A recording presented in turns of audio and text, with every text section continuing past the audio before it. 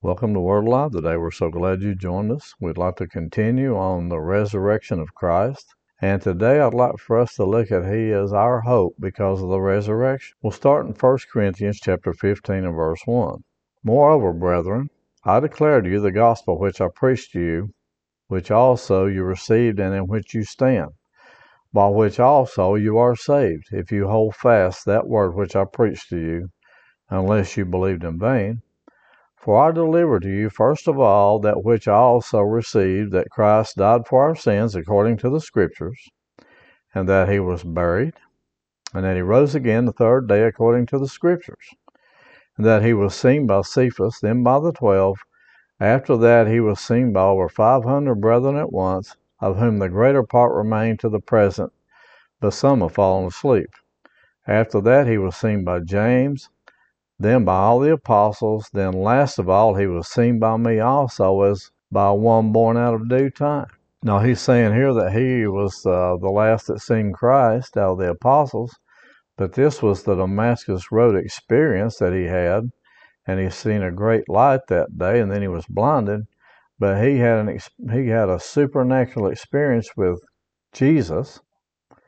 He had an encounter with God. But he's saying here that he's seen Jesus, but also that Jesus is our hope, because it's through him that he took away our sins.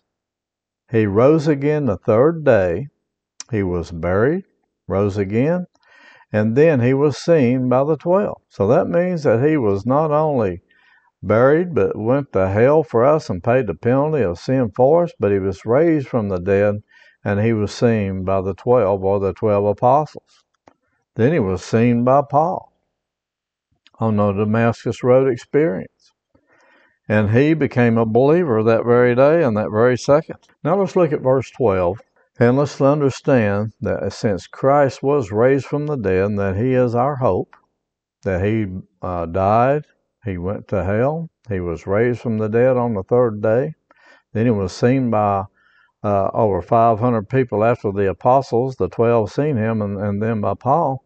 But you know, Christ is our hope because of the resurrection. Verse 12. Now if Christ is preached that he has been raised from the dead, how do some among you say there is no resurrection of the dead? Now there are some sects, some religious circles that say there is no resurrection of the dead. Some say, well, when you'll die, you just go return back to the dust, and then there'll be a few people that will make it to heaven. But you know, this is what Paul was saying concerning this. I'm going to start at verse 12 again and read again. Now if Christ is preached that he has been raised from the dead, how do some among you say there is no resurrection of the dead? But if there is no resurrection of the dead, then Christ is not risen. And if Christ is not risen, then our preaching is empty, and your faith is also empty. So he's saying if he's not raised from the dead, then our preaching, we might as well not have even done it, because there's nothing to it. It's empty. There's not one thing to it if Jesus didn't raise from the dead or rise from the dead. Verse 15. Yes, and we are found false witnesses of God, because we have testified of God that he raised up Christ whom he did not raise up, if in fact the dead do not rise. For if the dead do not rise, then Christ is not risen. And if Christ is not risen, your faith is futile, you are still in your sins. So this tells me that the resurrection of Christ means that we're no longer in our sins, but we are raised up in him, with him, and we're in him. Amen. Verse 18. Then also those who have fallen asleep in Christ have perished. He says that they have perished, or they are not in heaven, they are gone to hell. I mean, there's nothing to it. If he didn't get raised from the dead, then we are in a bad situation. Verse 19. If in this life only we have hope in Christ, we are of all men the most pitiable. Verse 20, but now Christ is risen from the dead and has become the first fruits of those who have fallen asleep. He said Christ is risen from the dead, and we don't have to wonder if our gospel is lifeless or powerless, but it is full of power. It is full of life because the Lord Jesus Christ was raised from the dead and seated at the right hand of the Father. Amen. Verse 21. For since by man came death, by man also came the resurrection of the dead. For as in Adam all die, even so in Christ all shall be made alive. He said everybody, because of Adam's fall, they all died spiritually. Amen. Even so in Christ all shall be made alive. We're all been made alive spiritually. And we are raised with him. Verse 23, but each on his own order, Christ the firstfruits, afterward those who are Christ at his coming. Then comes the end when he delivers the kingdom to God the Father, when he puts an end to all rule and all authority and power, for he must reign till he has put all enemies under his feet. The last enemy that will be destroyed is death. That's physical death. For he has put all things under his feet. But when he says all things are put under him, it is evident that he puts all things under him is accepted. That means that God's not under his feet, but all things, everything else is. Verse 28, now when all things are made subject to him, then the Son himself will all be subject to him who put all things under him, that God may be all in all. So in other words, Jesus is raised from the dead and seated in a place of authority, but he has to reign until every enemy's been put under his foot, and that means even physical death. And that will happen during the resurrection of the body of Christ, or when every person at the rapture is raised from the dead. They'll be the ones that have already gone on before us, and they will come back and they will get their body out of the grave, and they'll have a glorified body. Then those that remain shall also have a glorified body and will be raised up and have a glorified body as Christ Jesus does at his coming. But if he hadn't been raised from the dead, then none of that could happen. Not one thing. The resurrection of Christ was the most powerful thing that God ever did, because of the work that he did through Christ. It had to be done through him, and because it was done through him, he allowed us to be in him.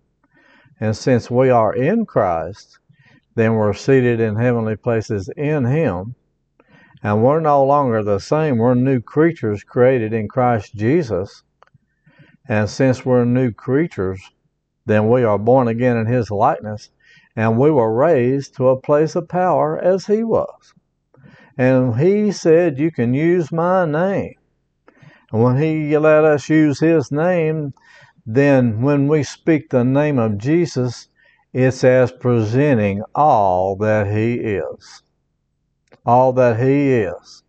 Because we're in him, and when we speak forth the name of Jesus, all demons in hell, every devil and demon spirit, and Satan himself trembles in his shoes, because he cannot stand the name of Jesus, because he knows that he was defeated and that he is risen from the dead and seated at that place of authority. Now see, Satan, he tried to exalt himself above God, but Jesus came and stripped all that power away from him after Adam gave it away. He took all the power that Satan took away from Adam, gave it back to the church, and he said, no one will ever take it away again. You're born again. You're a child of God. You're an heir, a joint heir with Christ. You're no longer the same. When you die physically and go to heaven, you'll be in heaven itself, rejoicing in the most exalted place there is anywhere, a place of peace and joy and love. There is no enemy. It's only love, a place of pure love. It's what I would explain heaven to be, a place of pure love. And that's it. That's the best I think is the best way you could explain heaven. Now we are be walking on the streets of gold, and the throne of God was made out of precious jewels and all that, but the most precious thing in heaven is love, because God is love. Amen. Now we have to understand that since we're raised with Christ, and we're seated in Him, that we no longer have to worry about battles here upon this earth. There might be battles that come, but most of the battles that come upon mankind, it's because you commit sins and things like that, and it gives the devil a place to try to come against you, to try to condemn you, so that you won't walk in the fullness of what God has done for you. But when you confess that sin, God automatically forgives you that very second. You're right back in fellowship with Him. You're seated right there in that place of heavenly authority, that then you're never taken out of that place. You might just lose some fellowship for a time, but you're seated in that place, and you can't be taken out of it unless you remove yourself by denying God Almighty and saying, I no longer want to have anything to do with you. Then you can remove yourself, but you're seated in that place of authority in Christ Jesus at all times. It just means that the battles that we fight here upon this earth are battles of sin, and the enemy will try to tempt you to commit the same sins that Adam and Eve did. He has the same tactics, but it's just that maybe a different thing. But when you do, you can automatically get back into fellowship with God. It doesn't mean you've lost your salvation. It doesn't mean you lost anything. It just means that you can get back into fellowship with God by asking Him to forgive you, and you're right back into that place. You see, sometimes the enemy will try to bring condemnation on you and put you into a place of thinking that that's greater than the resurrection of Christ. But it's not. There's nothing greater than the resurrection of Christ. When He raised Christ from the dead, you were raised with Him. You were seated together with Him. There is nothing greater, and we cannot allow anything to exalt itself against the knowledge of God. That's the reason it says in Corinthians that we have to cast down every thought, every imagination, bring all thoughts into captivity into Christ, and under the anointing of God, and bring every thought captive to Christ Jesus, and understand what Christ has done for us. Then when the enemy tries to put these thoughts in your mind, you're no good, you've sinned, you've done this, you've done that, then you say, I am resurrected with Christ, I'm forgiven of every sin, I'm seated in a place of authority, and devil, you shut up.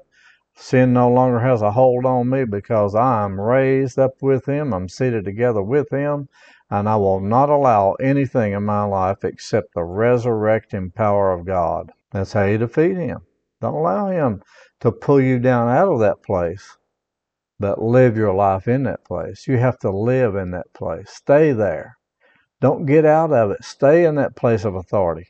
Live in that place. I have a message called Where Do You Live? I admonish you to find that on our podcast and listen to that as well. It will help you. Where do you live? We have to live in that place. Amen. Thank you so much for joining us today. I believe that you have got a greater understanding of what the resurrection is and who we are in Him.